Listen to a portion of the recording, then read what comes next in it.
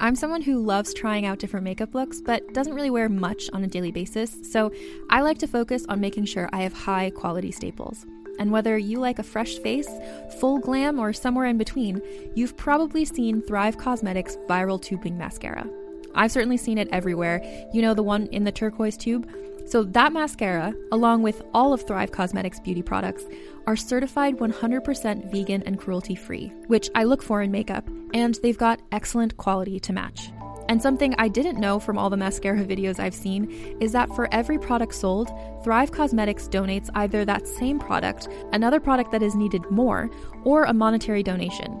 They've worked with over 500 nonprofits to help with a wide range of causes like supporting cancer survivors, people experiencing homelessness, education access, and so much more.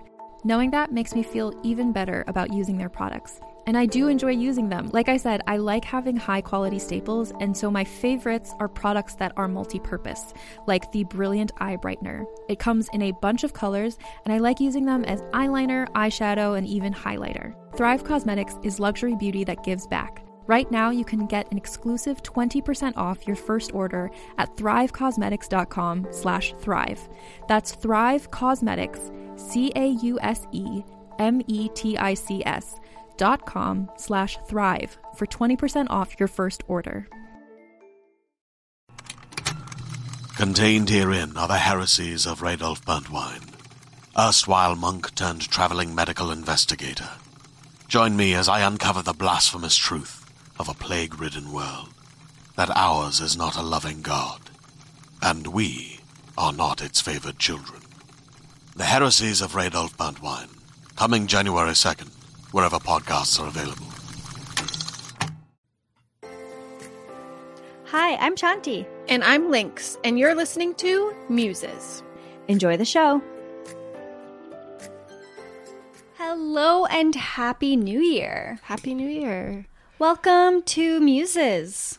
Yes. I'm Shanti. And I'm Lynx. We are the podcast all about rock and roll's muses, dolls, groupies, women behind the scenes, women on stage, just women in general kicking butt. Yeah. Rock wives, girlfriends, women in music, women who work in music. We just, It's expanded quite a bit. Yeah, it's been great. Well, welcome back. 2020. Did you work on New Year's? I didn't. I got to take it off first time in like 6 years, so that was really nice. I just hung out with some friends, went to my local bar. It was lovely. Oh, great. Yeah. I went to a really nice house party. There's like 12 people, maybe 13 people. It was pretty relaxed, and the food was incredible. And like some of my brother was there, my sister-in-law. And it was actually funny because, and TJ was there, of course, but TJ wasn't my New Year's kiss. Who was? My friend Laura. Aww. Yeah. She was standing beside me, and TJ was on my other side. And I don't know, I just the clock struck midnight, and I turned to her and I gave her a kiss first. That's great. Yeah. TJ didn't mind. No. He didn't mind being the second kiss in the new year. That's lovely. You know what? Friends first. Yes. Friends first. And it was Laura's party, right? Yeah. Yeah, so she deserved it. She deserved it. Yeah. Well, Happy New Year to everyone listening. This is exciting. Yeah, we're going to kick off the new year with a pretty incredible story. It's a mix between rock and roll women, so who are actually in the band themselves, and then we're going to talk about their muses and being muses themselves. And the musicians that we're talking about today are Anne and Nancy Wilson of Heart. Yes. They're such a kick-ass band. Every time I see them play, if you watch live videos of them, especially like back in the 70s and 80s, they're just like, they're incredible. One of my favorite memories actually at Massey Hall, the first time I ever got to work on the main floor in the center was for Heart. So I had like the best view ever. It was such a kick-ass show. Well, I certainly was watching a lot of videos. I would pause, watch a video, or listen to a song, and I tell you, some of the video performances brought me to tears. They're so good. There was just one day where I was just in the back room working on this episode crying. I'm so excited to hear their story because I don't really know that much about them or their history. I'd love to learn about the Magic Man and so forth. So this book, the episode is based on the memoir Kicking and Dreaming, A Story of Heart, Soul, and Rock and Roll by Anne and Nancy Wilson with Charles R. Cross. Nice. Yeah. And, I just found the book at a used bookstore, and I wasn't even really looking for much, but they have a pretty cool music section. And I saw it and I went, that's the next episode. I've got to learn about this band. You picked a good one to start the new year for sure. Yeah. Well, I mean, these women faced issues at every turn, right? Of course, yeah. They were judged on their gender, not their music for years and years and years by, huge publications, Rolling Stone. Mm-hmm.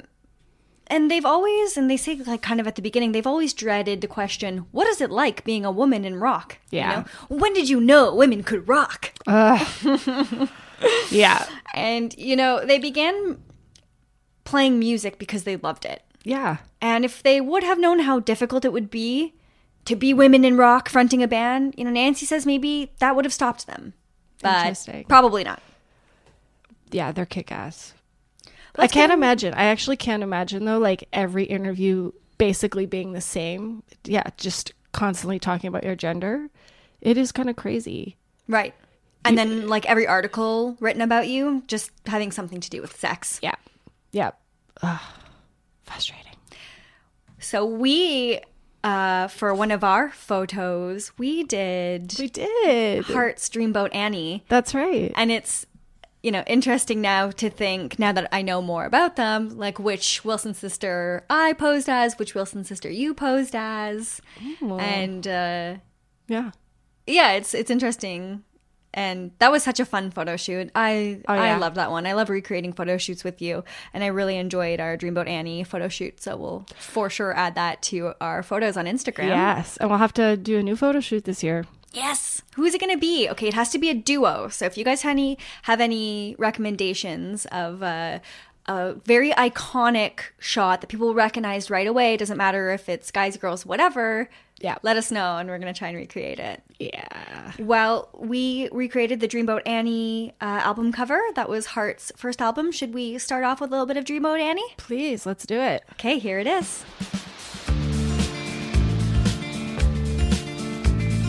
Heading out this morning into the sun, riding on the diamond waves, little darling one. Warm wind caress her lover it seems. Oh, Annie, dreamboat Annie, ship of dreams. Oh, Annie, dreamboat Annie, little ship of dreams. All right, now that you've listened to a little bit and getting excited, let's go back. And so let's bring you through the history of the Wilson family and the Wilson sisters. Great. So the Wilson family is originally from Cornwallis, Oregon, where their ancestors helped establish Oregon State University. Their father went there, majoring in education and English, and he would eventually go on to have a successful career as a high school teacher, but for many years before that, he was a Marine. Yeah. Their father, John Wilson, had spent his childhood in places like the Philippines and Taiwan because his father was also in the Marines. This traveling lifestyle would be something that the Wilson sisters would become very accustomed to. Oh, yeah. Almost like a foreshadowing to their touring years, always on the move. Well, they're equipped for it then. Yep. Their father, John, was a tall, 6'3", good-looking, smart, gentle, and kind man with a peaceful soul. They always considered him their number one fan, just like our dads. Yeah. And even after decades of being a successful rock band, it was his opinion that mattered most to Anne and Nancy. Aw. In school, John took choir, which is where he met Lois Mary Dustin, their mother, who would become Mrs. Wilson. She was called Lou by those close to her, and she was 5'2" and a blonde firebrand, they called her. Nancy inherited her fair hair, while Anne more closely resembled her father with that dark kind of look. Lou was intellectual and enrolled in the college to study home economics. So that's Interesting. kind of what a lot of women What did you did in back then, the yeah. 40s. Yep. The couple shared a sense of humor, appreciation of sarcasm, and a deep underlying commitment. This was a very stable marriage, and they stayed together until death do they part. Wow. Yeah. That's incredible. Yeah. With John being in the Marines, Lou felt like she was marrying a knight, once he proposed to her. Back in those days, there was a very good possibility that a marriage could mean quick widowhood, which is really dark. I mean, this is 1944. Can you imagine that? Yeah, that's crazy. Lou was very much into the Gone with the Wind fairy tale kind of wedding, and this would later inform Anne's lyrics and may, have been how she first learned about love, was through her mom's obsession with that kind of a love story. Makes sense. Yeah, this is a really interesting story because the Wilson sisters will go on to have many fascinating muses. One being their father as the absent soldier. There's a romanticism in absence, which sure. the real thing can't compare to. And this too is a vision of love that Anne learned from. Makes sense. John and Lou would have 3 daughters. So Anne and Nancy have an older sister named Lynn. Lynn is the eldest. She was born in 1946, followed by Anne in 1950, then Nancy in 1954. So there's 4 years separating each girl. At family gatherings on Lou's side, there was always music, and they called them the family hootenannies when they got together. Sounds like fun. Anytime they were in the car, they sang, and like you just said, exactly, you nailed it, music was fun for them. Yeah. It was always present, and it was associated with fun. The family moved to Taiwan because that's where John, or Dotes as they called him, they were very big on nicknames, was stationed, and they lived there for 3 years. They grew up playing with cameras, recording themselves, and hamming it up. Nancy was the shyer child, the youngest, and Anne was a total middle child, like me, shoving people out of the way to be seen. So they were like little amateur filmmakers. With all of the traveling, it was hard for the sisters to make real, lasting friendships, and so they became as close as could be. After Taiwan, the family settled in Bellevue, Washington, and rented a blue 2-story colonial. It had a front yard, a backyard, and it felt like a real home where Anne and Nancy would listen to the radio, new rock and roll hits, and they were pretty young when they were like really began loving music. Anne was entering grade 5 and Nancy only grade 1. Wow. Yeah. Anne had a difficult time in school as she was larger than most of her classmates. I guess, yeah, in that day and age, too, that wasn't as common as it is now. Children being larger, you Yeah. mean? Well, I think because Nancy had inherited more of her mother's genes, it seems that Anne had like the father side of the family too, just, big bone, just naturally a little bit heavier. And yeah, so she would have to buy her clothes at a store. And this is an actual name of a store. Chubette. No. Yeah. She would like go on to have issues with self-esteem regarding this and her weight 4 years. No wonder. And oh my God. Of course, being in the public eye is no help to Yeah. that. Being a woman Yeah. in rock and roll. And so when she was little, she would always be afraid that her tag for Chubette would be showing. And she experienced a lot of embarrassment and humiliation from an early age. Yeah. Although Anne and Nancy were growing up in a time that still had very defined gender roles, they tended to like, quote unquote, boy things. They played in the woods, they rode their bikes, and would go home only when they heard their mom calling. Yeah. I used to do that. I used to Same with me. play in the woods, ride my bike, and my mom would whistle. That's how we would know when to come home. Yeah. And if we couldn't hear her whistle, we've gone too far. Dotes drank to deal with his memories of the war, and as time went on, he did drink more. Lynn, the oldest daughter, as a teenager would get into arguments with her mother, yelling and throwing things. Lynn was the rebellious one, which actually left Anne and Nancy more freedom since they think that their mom was just kind of tired after dealing with Lynn. Makes sense. Yeah. That's about as dramatic as the family dynamics get. The family remained close and even eventually lived in houses on the same property that Nancy would buy all of them. Wow. Yeah. That's cool. There was a lot of pressure on military wives to hold everything together, but their mom really seemed to keep it together despite sometimes having to leave the house in anger or, one time she was so mad, I think, she left, she was in her car and she wasn't paying attention to where she was driving and all of a sudden she found herself kind of in between two cars on a railroad track. Oh my goodness. And the back of her car got struck by a train. Oh. She was fine, but they could actually say like, yeah. Mom got hit by a train. And she would just like leave the house feeling frustrated. And I think, the drinking wasn't, great for their father's health, but he mostly just kind of internalized stuff. And it didn't seem to really externalize or play too much of a significant issue on the family's entire well-being, right? I get you. Yeah. It's like you would maybe expect that because that's usually what happens with these kinds of stories. Yeah. But I think it mostly just it affected him and... That's good, I guess, in a way. Yeah, I mean, Anne will take after her father as well in another way, and we'll get to that. But yeah, she definitely was more like dotes. Yes. Aw. Anne and Nancy went to a school that encouraged the arts. I remember those days when schools encouraged the arts. Anne began playing the flute.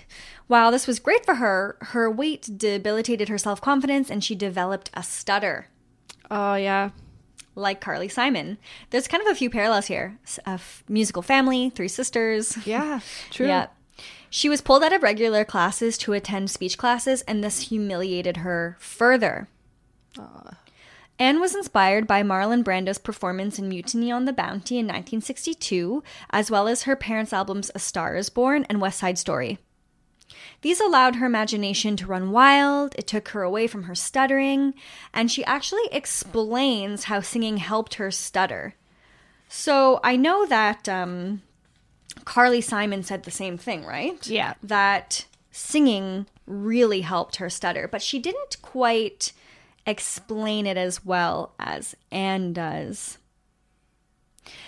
We had always been an army unto ourselves. With my socially unacceptable stutter, I spent more time than ever with my sisters, inside the family cocoon, oftentimes singing.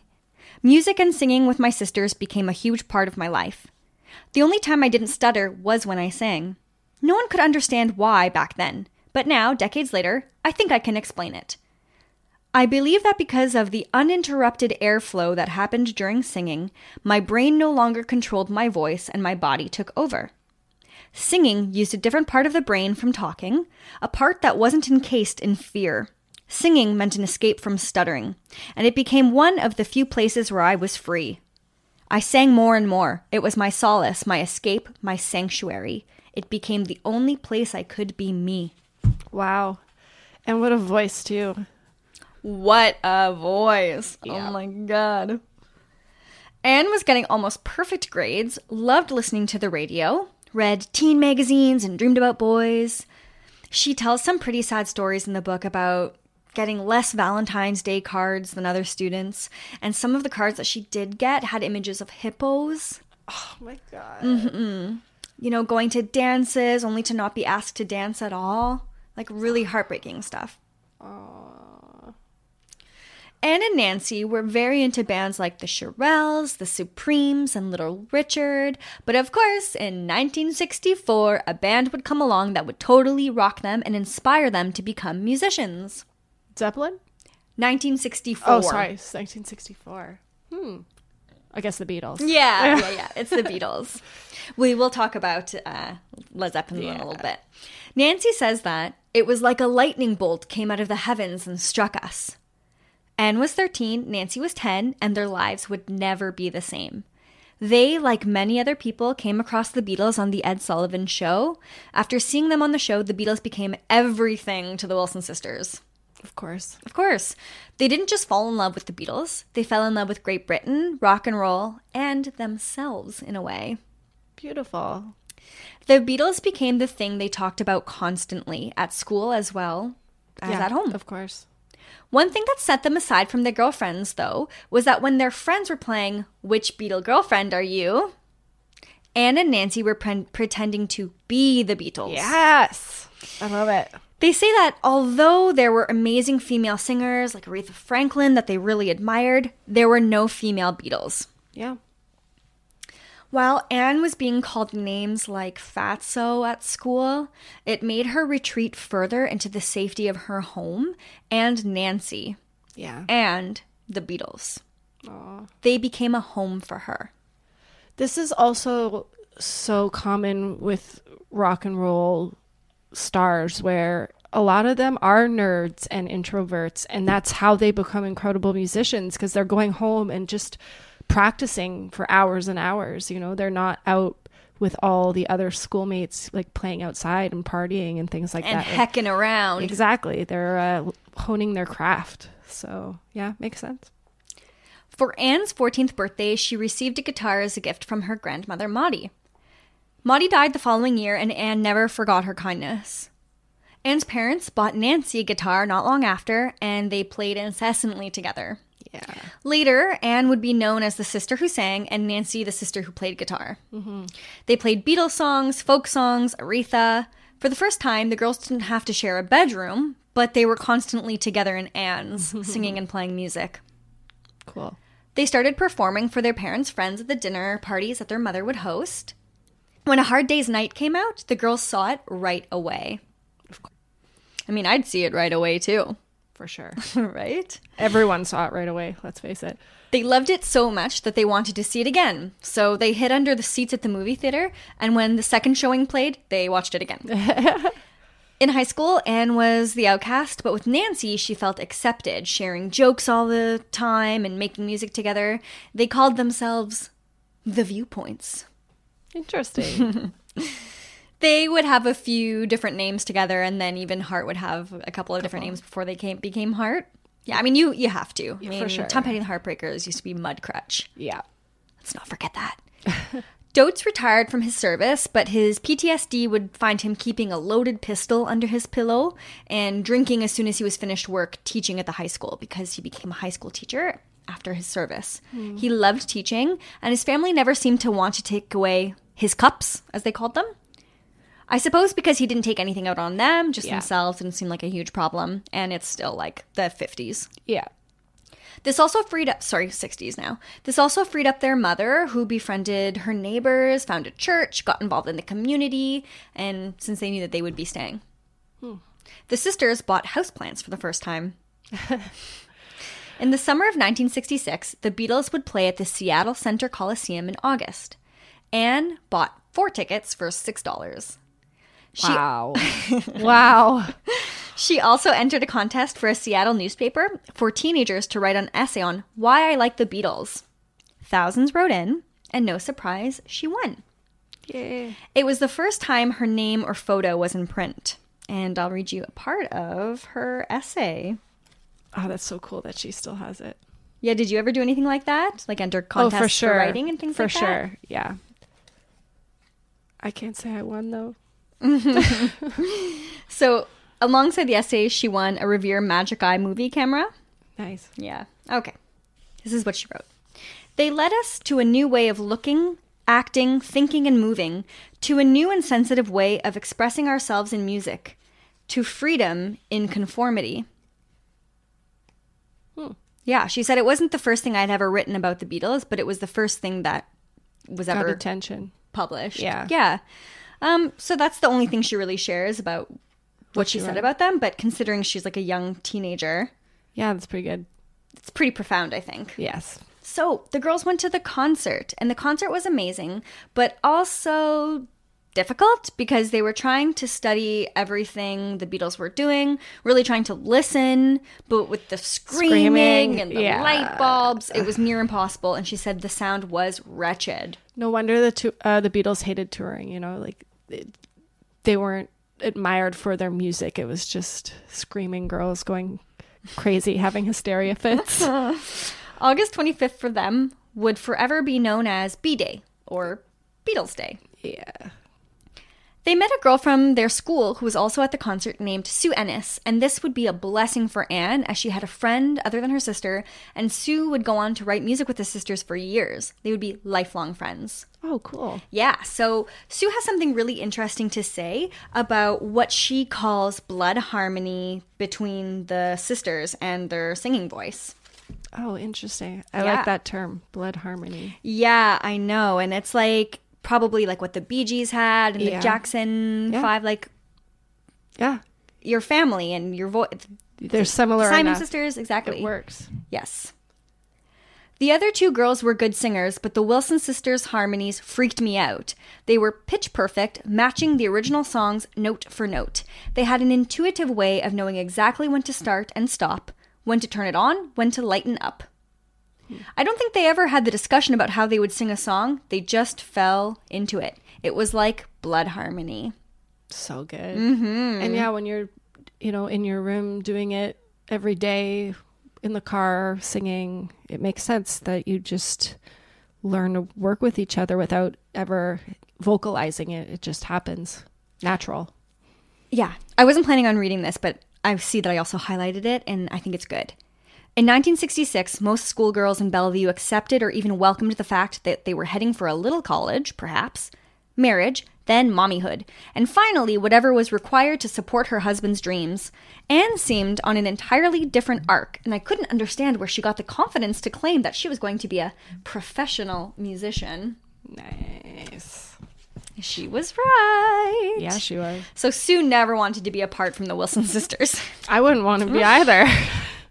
The Viewpoint's first show was at a folk festival in 1967. They went on to play the Sunset Drive-In Theater, their house, outdoor festivals, schools, and even the Seattle Auto Show. They even played in their church to their largest audience to date, but accidentally made some people angry who walked out of the church because they sang a song with the word hell in it, and then they thought it would be funny to sing Elvis's Crying in the Chapel. Apparently it was only funny to them and you. Many people walked out, but they still had a great time. Amazing. Anne and Nancy grew their musicianship by taking lessons. Anne learned how to play bass, like Paul, and both sisters took choir lessons from an excellent teacher who made them feel encouraged. Nice. In high school, singing and playing with Anne had taken over Nancy's life. She didn't care to date and had few outside interests besides music. They were beginning to be defined as people. Yeah. And again, as, Anne as the one who sang and Nancy was the one playing the guitar. Finding their place. Yeah. Yeah. There are some pretty funny stories in the book about family dynamics, like when they would overhear their parents making love, or the time the parents found the sisters smoking marijuana, tried it themselves on their own, and then wanted to smoke it with Anne and Nancy. Love it. Concerts gave Anne confidence. She saw her future, saw it far beyond high school. So high school was easier for her to get through because she could see a future outside of it with this. Makes sense, yeah. For no apparent reason, weight began to fall off of her. She lost nearly 50 pounds. She didn't feel thin, she felt average, but as she said, average didn't stand out at that time either. Yeah. Her first interaction with a real rock star would be Cher in 1967. Oh, amazing. When the sisters played a festival on a small stage that Cher walked by. It was then that Anne really understood the skewed standard for women in the business. She says, "Even decades later, I could recall her hair, her shimmering beauty, and her fragileness. But mostly, I could remember how skinny she was." That's really interesting. At this time, the sisters changed their name to Rapunzel and made their music a bit more psychedelic. They played that festival where Sonny and Cher were the headliners, and the image of Cher being beautiful but broken stayed in Anne's mind. She realized, it was obvious, even to my youthful self, that she was a human trapped in the consequence of her fame, trapped inside a bubble. What I didn't know was, at the time, was that the reflection in that window, that limo window, the one of Cher, the woman behind the mirror, fresh from the stage, all dolled up, would one day be me. You can shop from anywhere doing pretty much anything. You might shop while working, eating, or even listening to this podcast. And however you shop, we all know and love the thrill of the hunt. But do you also know how to get the thrill of the best deals? Because Rakuten shoppers do. With Rakuten, they get the deals they love with the most savings and cash back. And you can get it too. Start getting cash back at your favorite stores like Sephora, Nike, and even Expedia if you're looking to get some travel in. And getting cash back doesn't mean you have to miss out on sales because those can just be stacked right on top. It's easy to use and based on a simple idea. Stores pay Rakuten for sending them shoppers, and Rakuten shares the money with you as cash back through PayPal or check. Download the free Rakuten app and never miss a deal. Or go to Rakuten.com to start getting the most bang for your buck. That's Rakuten.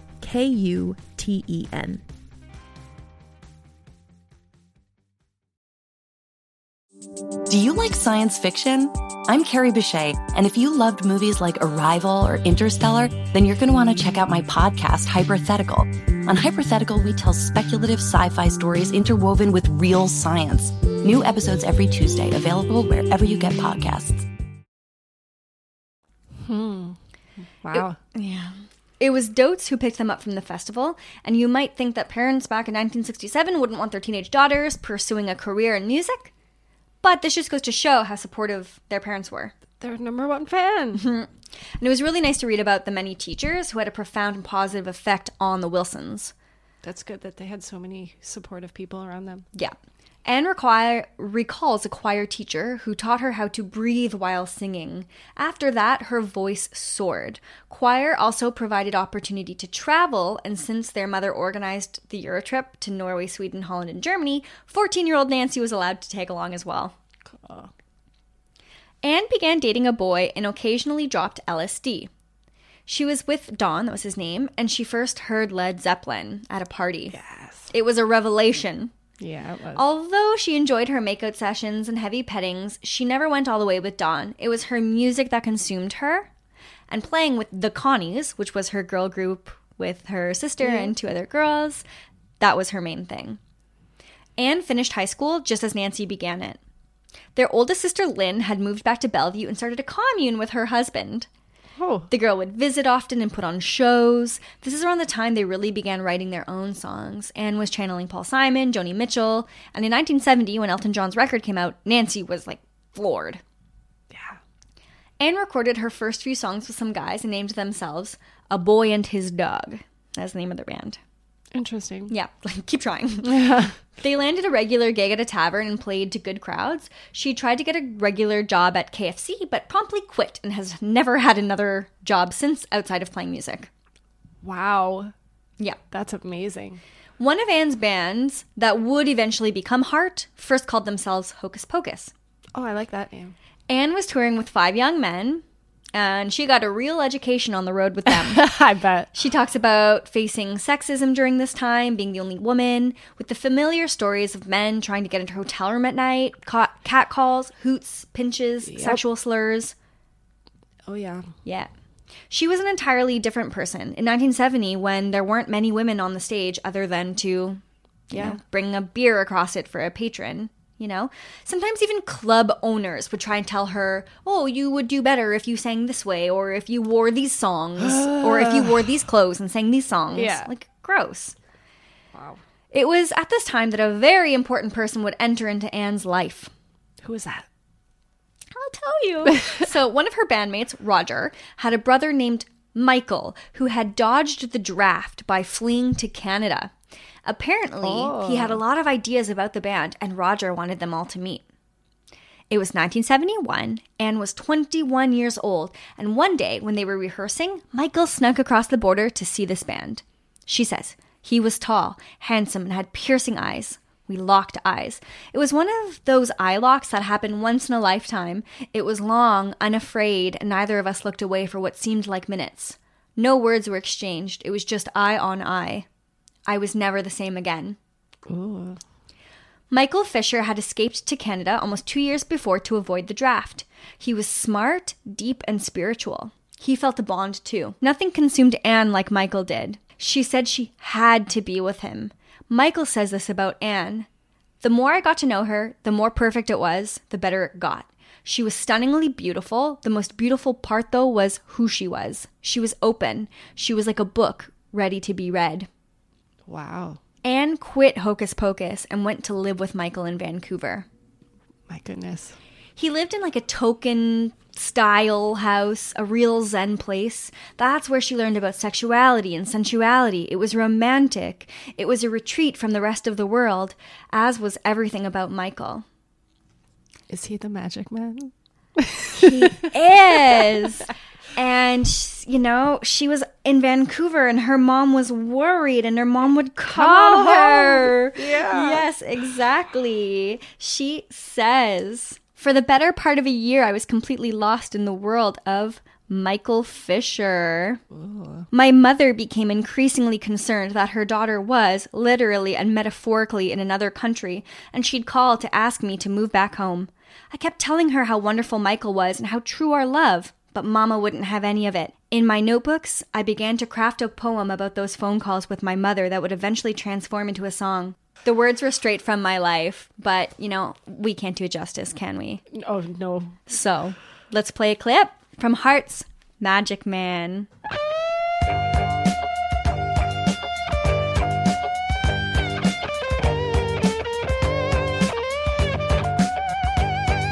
Cold late nights so long ago when I was not so strong, you know. Good man came to me, never seen eyes so blue. You know I could not run away, it seemed. We'd seen each other in a dream. Seemed like he knew me, he looked right through me. Yeah. Come on home, girl, he said with a smile. You don't have to love me yet, let's get high a while. But try to understand, try to understand. Try to understand. I'm a magic man. They decided to give it a go in Canada, and so the band moved down to try to be the best rock band in the country. Okay, it's like, sure, give that a try. Michael Fisher became their manager. Clubs were asking them to play disco hits, but they snuck in originals. Nancy was 17 and began applying to colleges. She considered auto mechanic, but was told when applying that they weren't accepting women. Of course. She began to look for other musicians to play with since Anne was with Hocus Pocus in Vancouver. She found a bandmate and a romantic partner with a boy named Jeff. She graduated high school in 1972 and went to visit Anne in Vancouver. She tried and failed to find Joni Mitchell's house, and it would always be a dream to meet her. A dream that would eventually come true years later. Yes. So for those people who are like true crime podcasts and who consider themselves a murderino, you're going to like this next part because Nancy got herself into quite a predicament one day when she was hitchhiking. It was just like, I had to tell you. It's insane. Okay, so Nancy is hitchhiking, just trying to find Joni Mitchell's house, and she's picked up by a man. Yes. Right? No big deal back in that time. That's like... But when he was supposed to turn right, he turned left. No. And when she said, "Oh, you're going the wrong way," he drove into a field. And as we know, when this happens many times, It's over. it's over. Yeah. So,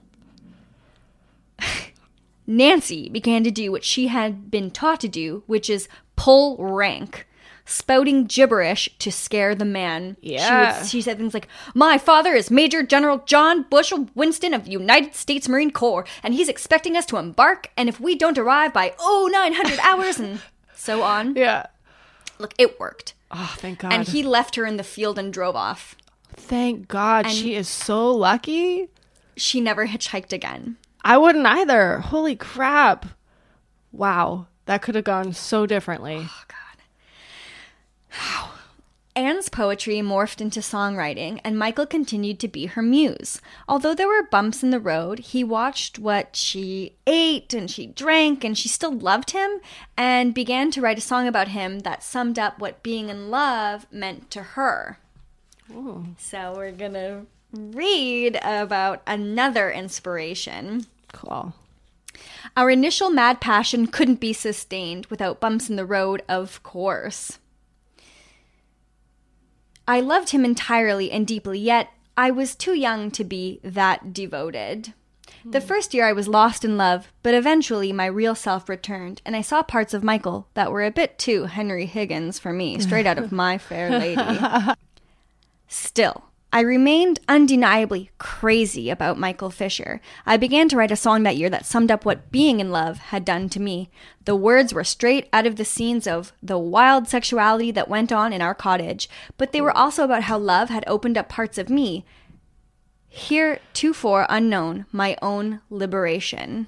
I know this song. That song is called Crazy on You. So let's listen to a little bit of that now. Here's Crazy on You by Heart. You may still have time, you might still get by. Every time I think about it, I want to cry. With bombs and the devil, and the kids keep coming. No way to breathe easy, no time to be young.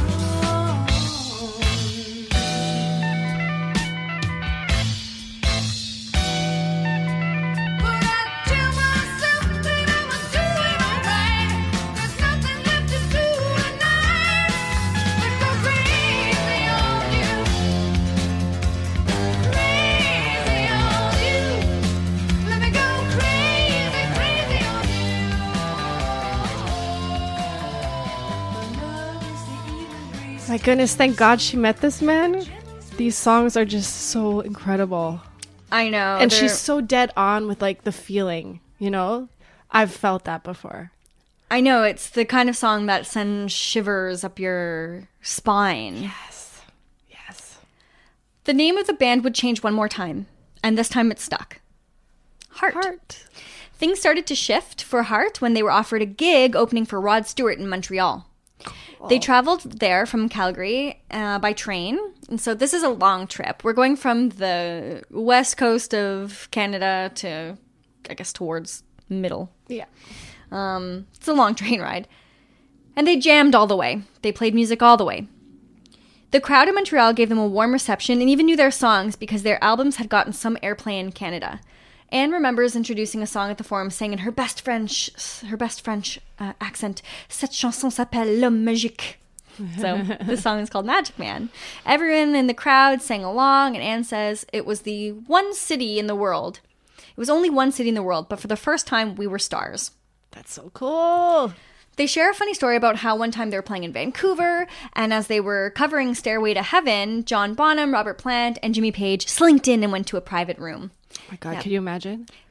They didn't seem to pay much attention, but this wouldn't be the last time that they sang that song in their presence. Yeah. And then the other time is obviously much more powerful, and Yeah. it's like, have you seen it?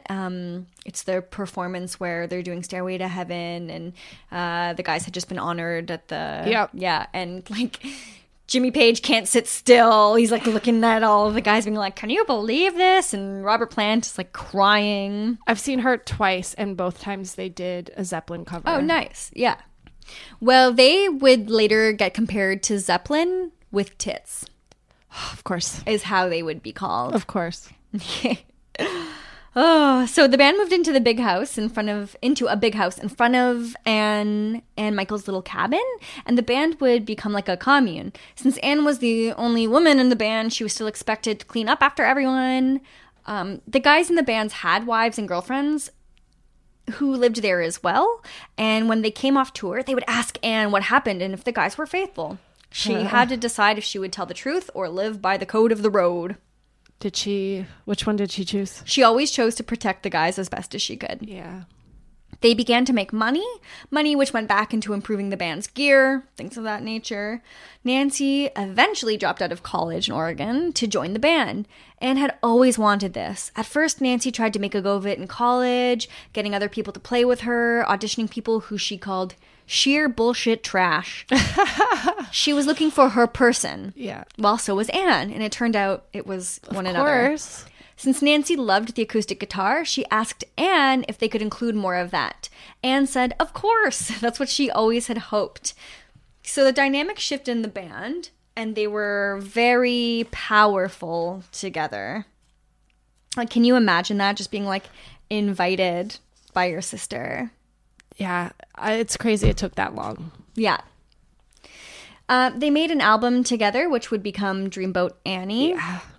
There's this wild story about their car getting hit by a moose in British Columbia. So now this is like, you know how Nancy had kind of a close call? Now Anne has her close call. The people in the back seat noticed the northern lights. So to see the aurora borealis better, Anne moved from the passenger seat to the back.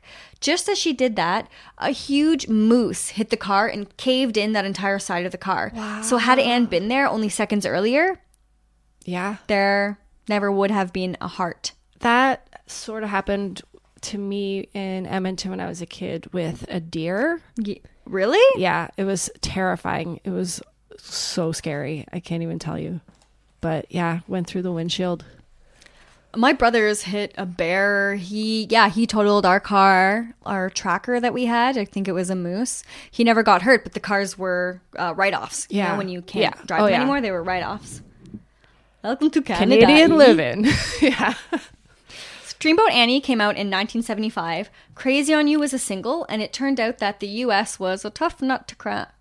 After the Rod Stewart tour, they did a month with ZZ Top, which brought more exposure. They had more success in the border cities because they also played the Canadian albums. Makes sense. The industry was so corrupt. When they went to radio stations afterwards, they were told like, go wait in the car, while their promoter gave the DJs cocaine and phone numbers of sex workers to get their songs played. Like, that's just one example. Yep. They couldn't play too much in the States because if Michael was caught, he'd go to jail. Oh, yeah. Luckily, Dotes wrote a letter on Michael's behalf, and with a few other reasons, Michael's case was settled without jail time, and they ended up being free to play the States, and Michael could cross the border legally again. Damn, he's lucky. Yeah. Once Dreamboat Annie hit the US charts, it stayed there for 2 years. Oh, so cool. Their songs touched a nerve, and it was good timing. Everyone was ready for the female voices in music at the moment that they were coming up. Yeah, they were. Yeah. There should have been more of them. Just as the album was becoming a hit, Nancy began dating a member of Heart, Roger, Michael's brother. Yeah. It was like Fleetwood Mac to the max, although it was sisters dating brothers. That's so crazy. This did help their onstage dynamic. Roger gave Nancy a sexual education. And it actually took away a lot of the sexual advances from other people to Nancy, since she was clearly with someone now. Yeah, that's interesting. Yeah. So, and then of course, you know, like magazines and tabloids, they love that stuff. Oh, yeah. It's a band, you know, and with the manager and Yep. members, sisters dating brothers. Yep. In 1976, they were on tour opening for the Beach Boys. Oh, cool. This was a high, but a significant low was when their promoter bought an entire page in Rolling Stone. And you're probably thinking like, wait, how is that a bad thing? Oh, no. But beside the photo of Dreamboat Annie, there was the title, Hearts, Wilson Sisters Confess. It was only our first time. Insinuating that Anne and Nancy were incestuous lesbian lovers. My God. What the fuck, man? What? Obviously, they were pissed. Yeah. Yeah. And the guy was like, well, you know, it's like all press is good. Uh-huh. Anyways, like for a while and like for a long time, they would just be like approached by the grossest men at gigs. I bet. So one of the disgusting men that they met, a man that called himself Tony, Oh. who was like asking them, Already disgusted. he like asked Anne, where's your lover? She's like, oh, Michael, I don't know, he's over there. No, your lover, your sister. And then showing Anne his watch that, you know, when you move it a certain way, it shows a woman whose clothes came off. Oh, so sleazy. So Tony's essence would stick with her, so much so that she was inspired to write another hit song. Love it. Yeah. She's like, the radio promo guys were so archetypal. There were movie characters based on them. I left the venue and went back to the hotel. I sat down with pen and paper and started writing a song.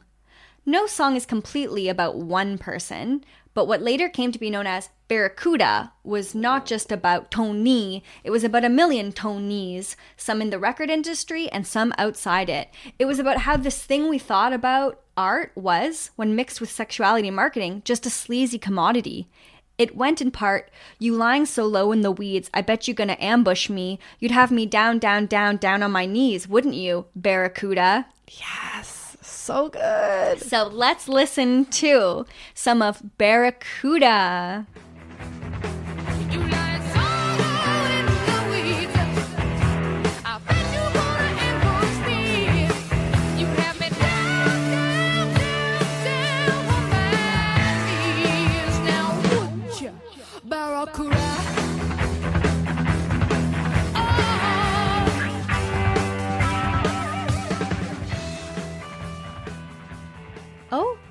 Okay. I love that song. So That good. song would actually have another huge resurgence later on when Sarah Palin used it in her campaign without permission, and they were so pissed. And they were like, actually, a lot of that is what we were rebelling against. Yeah. But then it brought more light again to all of the issues that they were facing in the music industry at that time, and all of those That's so really interesting. predatory people. And Yeah, I had no idea she used that. yeah. That's so funny. Though. I know. There was a shift in record labels, and in 1977, they switched their record labels and released an album, Little Queen.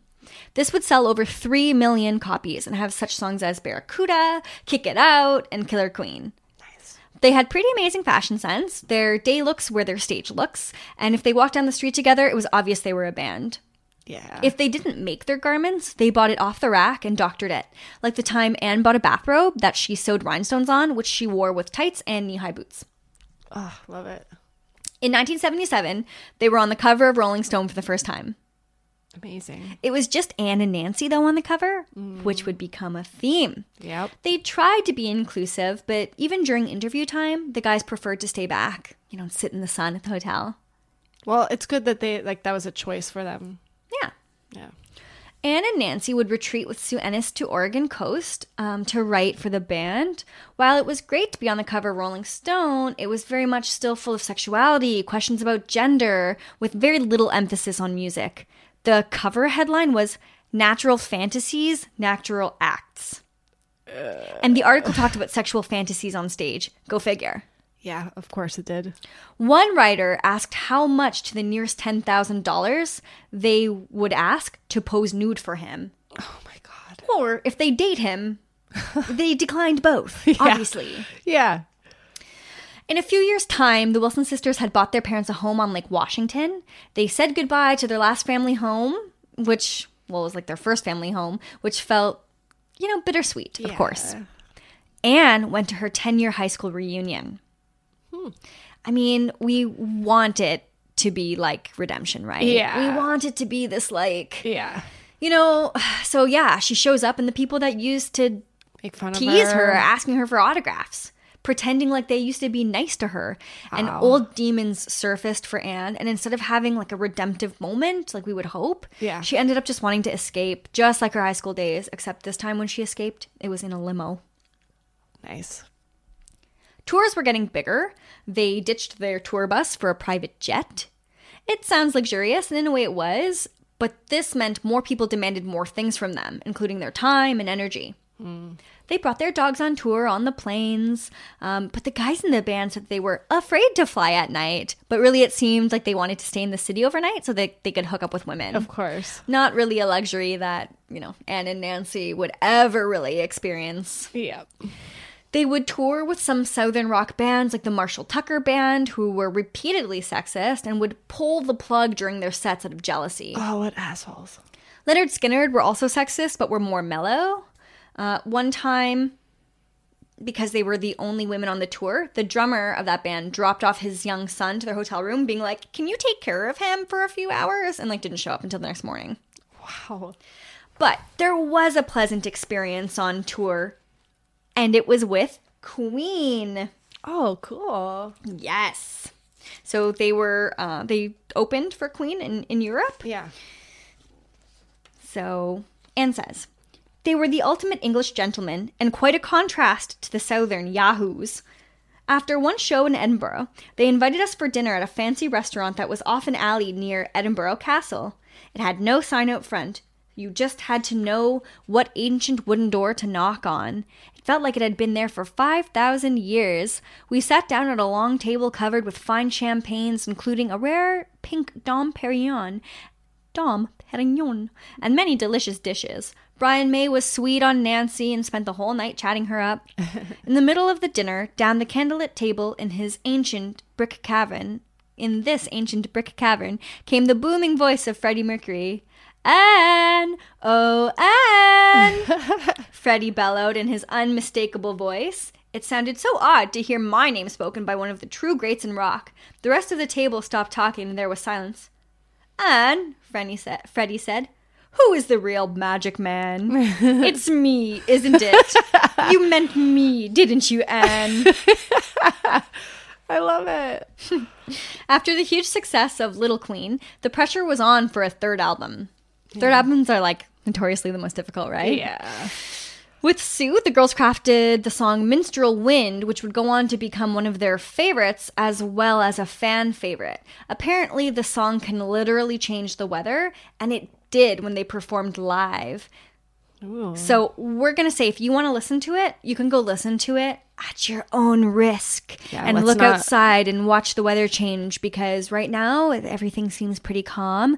You know, we don't want to start anything. We don't want to start a hurricane. Yeah. So you can go ahead and listen to Minstrel Wind on your own.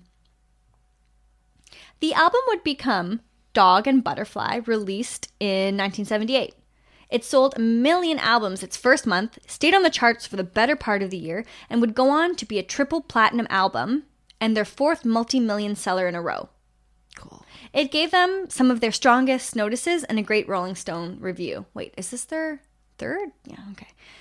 In 1979, Dotes suffered a stroke, and during a time when their parents would have been enjoying their retirement and one another, Lou became a caregiver and Dotes remained in a wheelchair. Oh. Yeah. Anne and Nancy would attend clubs like Studio 54, where they met a very drunk Liza Minnelli.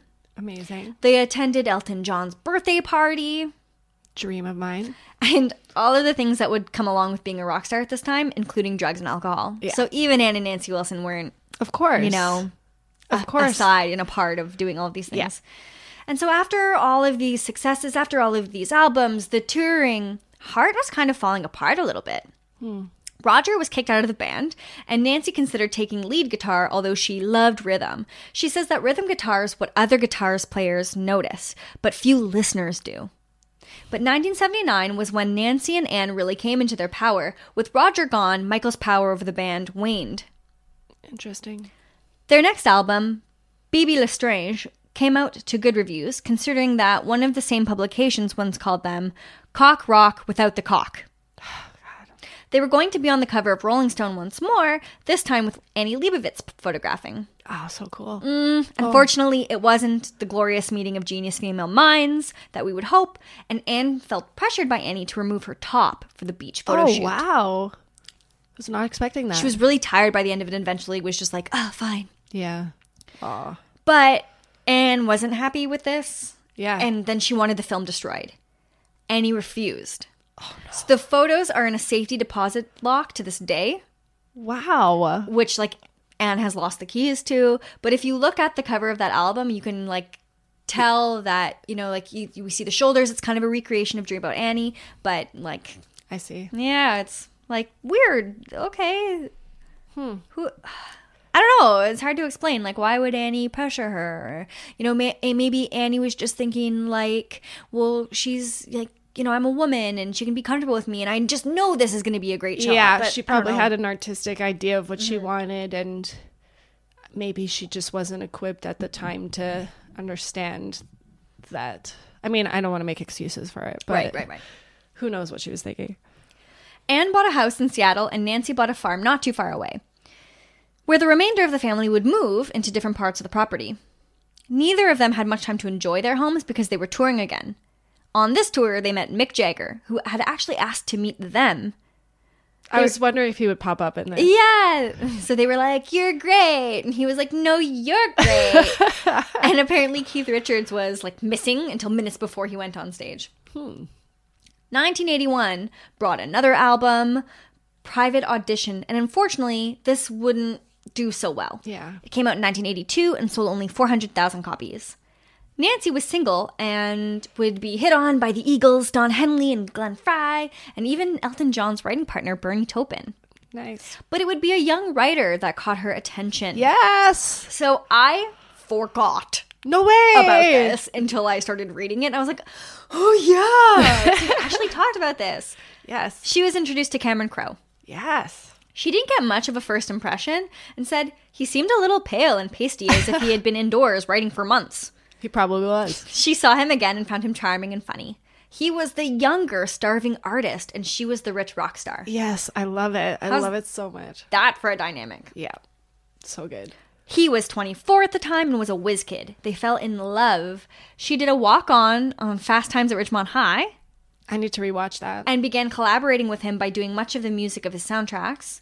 Yep. And this lasted over years with his movies. Yep. As Anne and Nancy were getting older, the critics did not go easy on Anne. She felt continually judged. Of course. If she gained any weight, people would take notice, Yep. and they would put it in a nasty way in print. I loved the dynamic between them and how they did look different, but you could still tell they were sisters. But like, I loved the like light and dark, and I don't know, they worked so well together. It's like yin and yang, Yeah. you know?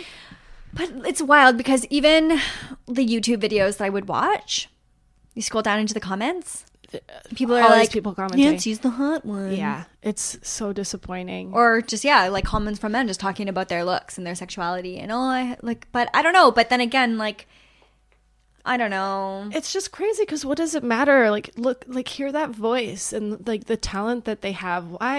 Why aren't you talking about that? You know, it's crazy. I just want to make sure I'm like not being a hypocrite because like I drool over guys too, you know. I Oh, drool for over sure. musicians, so Yeah, but you're not commenting like on someone's weight or saying That's negative true. things, putting negative comments out. yeah. Although the band had casual relationships on the road, Anne could not do the same. The one time she let down her guard and took someone home after a gig, in the morning she caught him calling a local radio station, telling them that he had just had sex with Ann Wilson of Heart. Oh my God. Humiliated, she kicked him out of the room. Oh my God. The 80s continued to bring cocaine, a commercial for coffee, and bad music videos. In 1984, they saw This Is Spinal Tap and thought, ouch! Great film, by the way. Although they seemed on a downward spiral, the second half of their career was actually about to begin. They began to sing songs that had already been written, right? Somebody else, and began getting hits again with songs like What About Love and These Dreams. The ballads. So I've always known these songs. I just didn't know it was by them. Really? Yes. Yeah. And so they decided to call this next album Heart. And since they had never used their name as an album cover Yeah. or as an album name, they did. And Jimmy Page came to a listening party. And it became their biggest album ever. Yeah, people loved the ballads. Yes. Okay, so I thought I would give you the option. Should we play a little bit of What About Love or These Dreams? What are you feeling? I feel like we got to do What About Love? All right, let's play it. So here's a little bit of What About Love? You've been hiding, never letting it show, always trying to keep it under control. You got it down, and you're well on your way to the top. But there's something that you forgot. What about love? Don't you want someone to care about you? What about love? Don't let it slip away. What about love? I only want to share it with you. You might need it someday.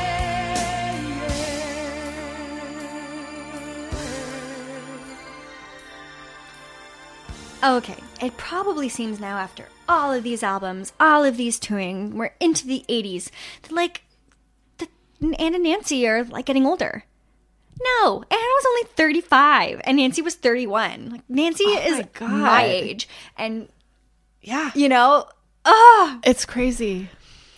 back at home, their mom Lou kept busy answering their fan mail. Oh, that's so cute. In 1986, their tour seemed to never end, and they played 148 gigs, plus interviews, plus video shoots.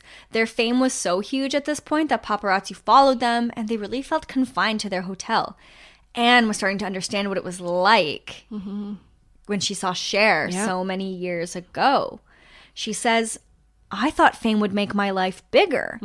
Instead, it had shrunk my world. Yeah, that's so common in all of our episodes when we talk about when they reach a certain level. Yeah. They eventually found some peace and anonymity in the moors of Scotland. Nancy and Cameron were married in 1987 and would go on to have 2 sons together. All in all, they were married for 27 years. That's a great haul. When their marriage broke up, she says that they actually became better friends and better co-parents. Yeah. Yeah. So, one thing, and I think I've even mentioned this before here, that Dan Savage says that I love is just because a relationship ended doesn't mean it was unsuccessful. Exactly. Yeah. Drugs and alcohol were still a big part of Anne's touring life, and let's just say Stevie Nicks became her best friend that year. And Ooh. but she oh still boy. couldn't keep up with Stevie. Yeah. So this started giving Anne panic attacks on stage. Oh God. Eventually, Nancy and Sue brought Anne to Hawaii where she got off the party. They were like, Anne, you have to get off the party. Yeah. And she kind of started sorting it out. It was like a mini intervention and it worked. Anne stopped doing cocaine and drugs, although alcohol was still in her life for a little while longer. Anne opened her home over the years to many aspiring musicians, some who hit huge, like Mother Love Bone. Oh my goodness, really? Yeah. Awesome. Yep. So they would become, Soundgarden. right, this is your domain. I'm like, Pearl Jam? I And think. they also like Temple of the Dog.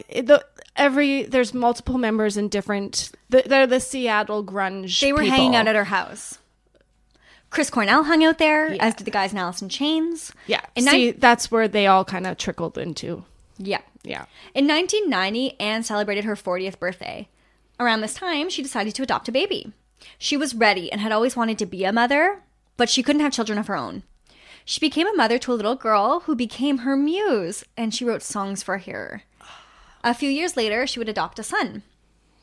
She wanted to be healthier for her children, and they made her think about someone other than herself. As she says, it ended her extended adolescence. And a lot of the times being a musician, we know it gives you an extended adolescence. Oh yeah. So they decided to start making music for fun again, and they called themselves the Love Mongers. Chris Cornell sang with them. Sean Lennon, Joey Ramone went to see them play. Oh my goodness. In 1993 in Seattle, they didn't have the attention of people who, really were wanting to listen to grunge. So they hired John Paul Jones, and he produced a live album for them. Wow. Yeah. And they toured, and they actually got very close to John Paul Jones. Cool. Nancy decided to take some time off and continued to work on film scores with Cameron while they planned their family. She was enjoying a new creative partnership. Yeah. It was through Cameron that Nancy finally met Joni Mitchell. She said that she couldn't have been a cooler cat, and it was one of those rare instances when a hero actually goes beyond your expectations. Oh, that's the best. Anne got to meet her hero, Paul McCartney, when Nancy introduced them before one of his shows because she met him through Cameron, who asked Paul to do a song for Vanilla Sky. She said it was short, and she really just shook his hand and said hello, Yeah. So I'm going to read you a little bit about Nancy's involvement with Almost Famous because I have a feeling that some of our listeners are probably a fan of Almost Famous. Oh yeah. So curious to know about Nancy's involvement. in it. Yes. When I wasn't touring, I was working with Cameron on Almost Famous. I loved every one of Cameron's movies, but Almost Famous is my favorite because it told both our stories in a way. He being the youngest journalist in rock, and me being the youngest member of a band. Kate Hudson and I became friends during the shoot, and we would sneak off set for a cigarette together. She was a really square girl and was always grilling me for stories on wild rock guys or drugs and parties. I didn't have much to offer, but I think she wanted to absorb what she imagined was my wildness for her role as Penny Lane. I told her she reminded me of the silent film actress Clara Bow, so Kate got a dog and named it Clara Bow. Aw. They actually named one of their sons after the character William Miller, so they named their son Billy. Aw. Yeah. As their career evolved, they noticed how often other prominent musicians told them how much of an influence they had on their career. To them, it was the ultimate compliment. Even Celine Dion was late to her own concert, talking to the sisters one night before her show. Wow. Yeah, I mean, Celine has made quite a comeback, hasn't she? Yeah. Right. So this is what Anne says about the women in music issue. Nancy and I have often been cited as women who broke through gender barriers in music in an era when few others did. We never took up that cause on purpose. It was accidental, or at best, the fate we were born to. We were naive, young, and unwilling to believe that we couldn't do something just because we were females. I know rock is better for women being in it, but it is a hard life for the female pioneers. Oh, yeah. Right. Very true. Anne recorded a solo album in 2007, and that's when she gave up drinking for good. Oh. She had spots on her liver, and she knew it was a matter of life or death. Well, that'll do it. Mm-hmm. They released Red Velvet Car in 2010 and became one of their first top 10 albums in 20 years. Like, they still had Good for it. them. They always will. Yeah. Nancy remarried. Anne has become a grandmother. My goodness. In 2012, they were inducted into the Rock and Roll Hall of Fame. That same year, that's where they performed Stairway to Heaven for Led Zeppelin at the Kennedy Center Honor Show. So cool. In part of their Rock and Roll Hall of Fame speech, they say something that's really interesting. She gave a beautiful speech, talking about Nancy, about how when we were growing up, there were only 4 jobs available for women. Teachers, mothers, nurses, or waitresses. We became both musicians and mothers in an era when women normally did not rock and were not expected to be leaders, Nancy said. We're not finished rocking yet, she continued. We are looking straight into the face of the future and we say, turn it up. Yeah. When Nancy was done, I took the microphone. I had the wrong gender, looks, DNA, and hometown for music business success in the era we grew up in, I said. But aren't the sweetest parts of music always what's wrong? I got a chance to sing, to find my voice on stage, and I took it, and I still take it every night in front of every audience, and I will never, ever take it for granted. Oh, they're Yeah. so inspiring. You should, 100%, everybody should go and watch it on YouTube. Absolutely. And the performance that they do after, it's just amazing. Yeah. Oh, okay. An incredible band. So let's just finish off here about what they say music means to them. The bond between Nancy and me grows deeper each year. We are more experienced women and grown-up women and mothers, and I am a grandmother. But at our core, we are what we have always been, fanatics about love, art, truth, and the belief that we can do anything together we set our minds to. We write our own story, our own way. I remain a fanatic about music, about the power of love to heal, about heart. When I'm on stage, I look over at my sister, I see not only a mature woman with a guitar, I see the child within Nancy and the child within me. I see both of us on the floor with our heads propped up on our hands in front of a tiny black and white television, watching the Beatles and imagining a future that at the time was beyond imagining for girls of our generation. But ultimately, I am more a fanatic of Nancy Wilson than anything else. I have always been and always will be. I need only look over at my sister, on stage or off, and know she is a fanatic of me. Oh my God, that's so beautiful. And such a perfect way to end such an incredible story. Thank you so much for that. Oh my God, I learned so much. And these women are just kick ass. I think this is the best way to start 2020. Mm-hmm. You picked a killer one. Thank you. Well, I know you've had it on your Kindle, which I didn't know, so I kind of took that one from you. Sorry. It was meant for you. So, Okay, yeah. great. Well, I hope that everybody else enjoyed it. If you are looking for some more rock and roll music podcasts, head over to Pantheon, and you can listen to the amazing podcast that we have over there on our There's network. so many on there now, and we also know of many more that are about to come. Oh my God, yes. That are exciting. So you'll find that out soon. Yeah. And keep listening to us. We are 1 month closer to our journey to LA. Yes. So excited. Yeah. All and right. yeah, we got plenty in store for this year. So That's true. Thank you for listening. We appreciate it. We'll see you next time. Keep rocking. These dreams go on when I close my eyes. Every second of the night, I live another life. These